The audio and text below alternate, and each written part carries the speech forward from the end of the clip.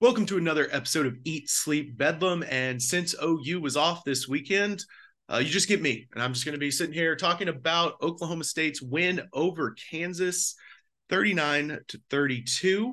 And we're going to start with the offense. They finally looked competent for most of the game. And a big part of that was getting Ollie Gordon the ball. I've been saying for months, he's the best player on this offense. You got to feed him. I predicted before the season he would be a top 5 running back in OSU history by the time his career was done. And yesterday he looked like it. 29 carries for 168 yards and a touchdown, and then 6 receptions for 116 yards and a touchdown. That's an insane stat for anyone. He's an absolute beast. Jaron did text me a couple notes he wanted, and one of them was that Ollie Gordon is a beast. There's not much you can say about what he did yesterday that hasn't already been said. He was unreal and deserves to be fed the ball like this. And the fact that he's doing this, it makes it even so much more maddening that he had like 5 touches against South Alabama in that loss. I don't know what they were doing. I guess they were trying to save him, but he looks like the player we all thought he was. The other big thing to take away from the offense is they made a concerted effort to get Brennan Presley the ball. 8 receptions, 79 yards, and a touchdown, and then the 1 carry for 6 yards for the touchdown that kind of sealed the game at the end, or to go ahead toward the end of the game. They, you kind of forget how shifty and how good in space he is because they haven't been getting him the ball in situations like that. The flea flicker that went back to him was a great design. Props to Casey Dunn for that one. There were still moments where Casey Dunn was Casey Dunn with the inexplicable, zone run on a 3rd and 6, which could have easily been picked up on a short pass, going away from the out routes that were working. But overall, it was a pretty good game plan. When I criticize him, I'll also give him credit where credit is due. Alan Bowman definitely had his best game of his career at Oklahoma State. During the first half, he was incredibly sharp, hitting the open receivers. You saw the arm strength on display. Second half, he got a little scattershot.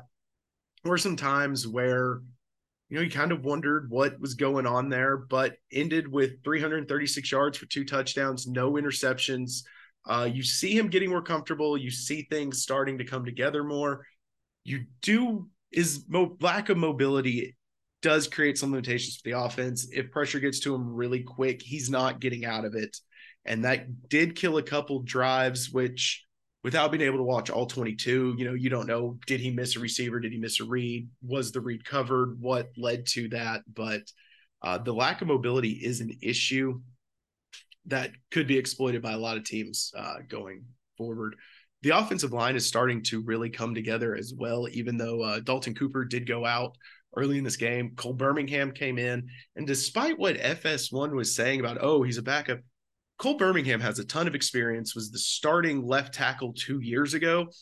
He's not your typical backup tackle. He's a very good tackle. Obviously, when he first came in, it was a little rough. Just, I'm sure coming off the bench like that isn't easy for anyone, but he's not your typical backup left tackle that has no experience. So I'm not really sure why they were acting like they were pulling some scrub off the street when Birmingham came in.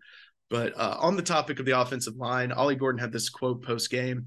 They improved a lot. I feel like we got a lot more comfortable since we established the quarterback.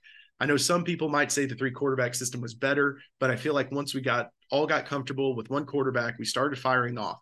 Our line knows how he plays, so when stuff goes wrong, they still handle the block, which gives him time to get out, make throws, and passes. And that was one of my points early on. I don't care who the quarterback is, pick one, because everyone works as a unit, especially at offensive line. Once they learn how he plays, they've learned how Ollie likes to run, and it's all starting to come together. Hopefully they can continue to improve because there's some tough games coming up. Now, on to the defensive side, which was not always pretty. Jason Bean was unreal in the first half of this game.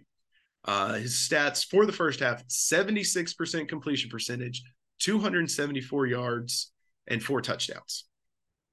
That's ridiculous. Now, 2 of those touchdowns, one was a great design by Lance Leipold, lining up the tight end as an eligible receiver, but in the left tackle spot. 99 times out of 100, no one is going to notice that. And unless you just have a safety just kind of hanging out over there. That's going for, if not a touchdown, huge yardage. I don't blame the defense for that one necessarily. That was just a great play design, great play call in the moment.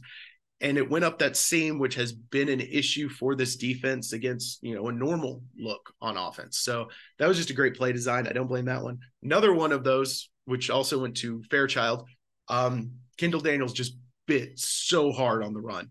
He bit so hard on that run fake that you would think it was the first run fake he ever saw. But Kansas is one of the best rushing attacks in the country. They rushed for, over 300 yards last week. And so there was clearly that was clearly a coaching point, was stop the run, make them beat through the air. Through the first half, Jason Bean was doing that. He was beating them through the air. However, rushing stats, 29 carries for 90 yards for the entire team. And when you can hold one of the best rushing attacks to that, you give yourself a good chance to win the game. Now, after halftime, defense made some adjustments. And in his post-game press conference, Mike Gundy said, Brian has had answers throughout the season. And I tell coaches this, I want you to have answers throughout the game. I know the other team will try to counter you, which they should, but if there's an issue, I need you to get it fixed. You need to have answers for it so we don't get beat by the same thing over and over and over and over. He came up with the answers. He always had answers, but you still have to get it to the players, get it on the field, and get executed. All while everything is moving fast, he has had answers this year, and he had answers today.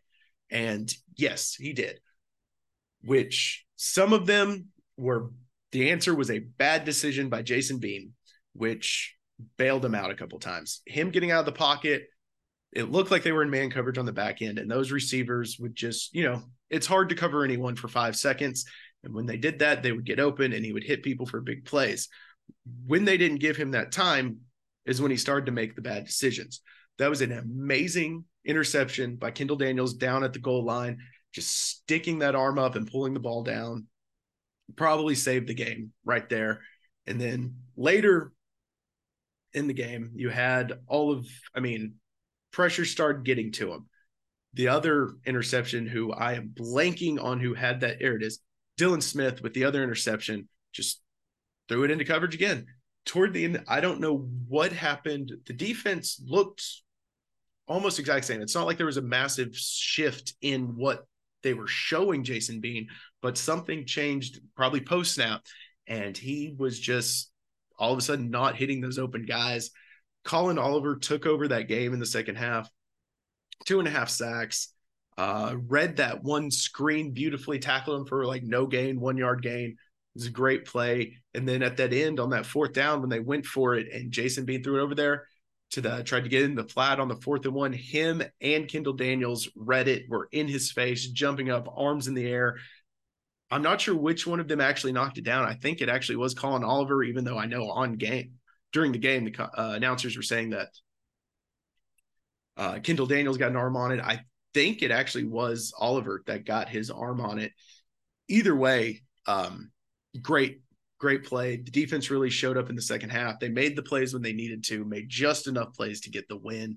This was an encouraging game. I know last week after Oklahoma State's win over Kansas State, I didn't know how to feel. I didn't know how to react. I was like, I don't know what this team is. I don't know what they're trying to do. This offense is still kind of disjointed. The offense seems to be working mostly functional now. And also, I'd give a shout out to Rashad Owens, 9 receptions, 112 yards. That's a very quiet 112 yards. I didn't realize he had that many yards during this game until toward the 4th quarter. They're like, oh, he's close to 100 yards. So, maybe he's kind of becoming that big body possession guy that you need when you're featuring the quick guy like Braden Presley. Jaden Bray did his disappearing act again, 1 reception, 4 yards. Was that scheme thing from the defense that they just weren't able to get the ball from him, or did he just not get open? Not really sure on that, but once again, he had the big game last week, didn't have a big game this week. And of course, Nick Martin, again, coming up big, really showing that he's probably the best linebacker on this team. It's been huge the way he's come up the last 2 weeks. And as far as special teams go, Hale did have the 1 miss, but if you watch that game, you saw the flags, you heard them talk about it. The wind was crazy down there, and he barely missed it. It wasn't a terrible kick, but it didn't come back to haunt them. He's been a weapon for Oklahoma State these past couple of weeks, hitting all those field goals that they have needed because the red zone struggles are still there. They were better this week, but they're still having some issues punching the ball in. Now, coming out of this game, like I said, I do feel a lot better about this team going forward after these last 2 weeks, especially this one. They just looked more coherent. Last week looked a little bit more flash in the pan because of all of the trick plays that they were pulling out, which, that's great for a week, but it's hard to say that's what they're going to be when so much of the offense relies on trick plays. This week kind of seemed like they had a plan.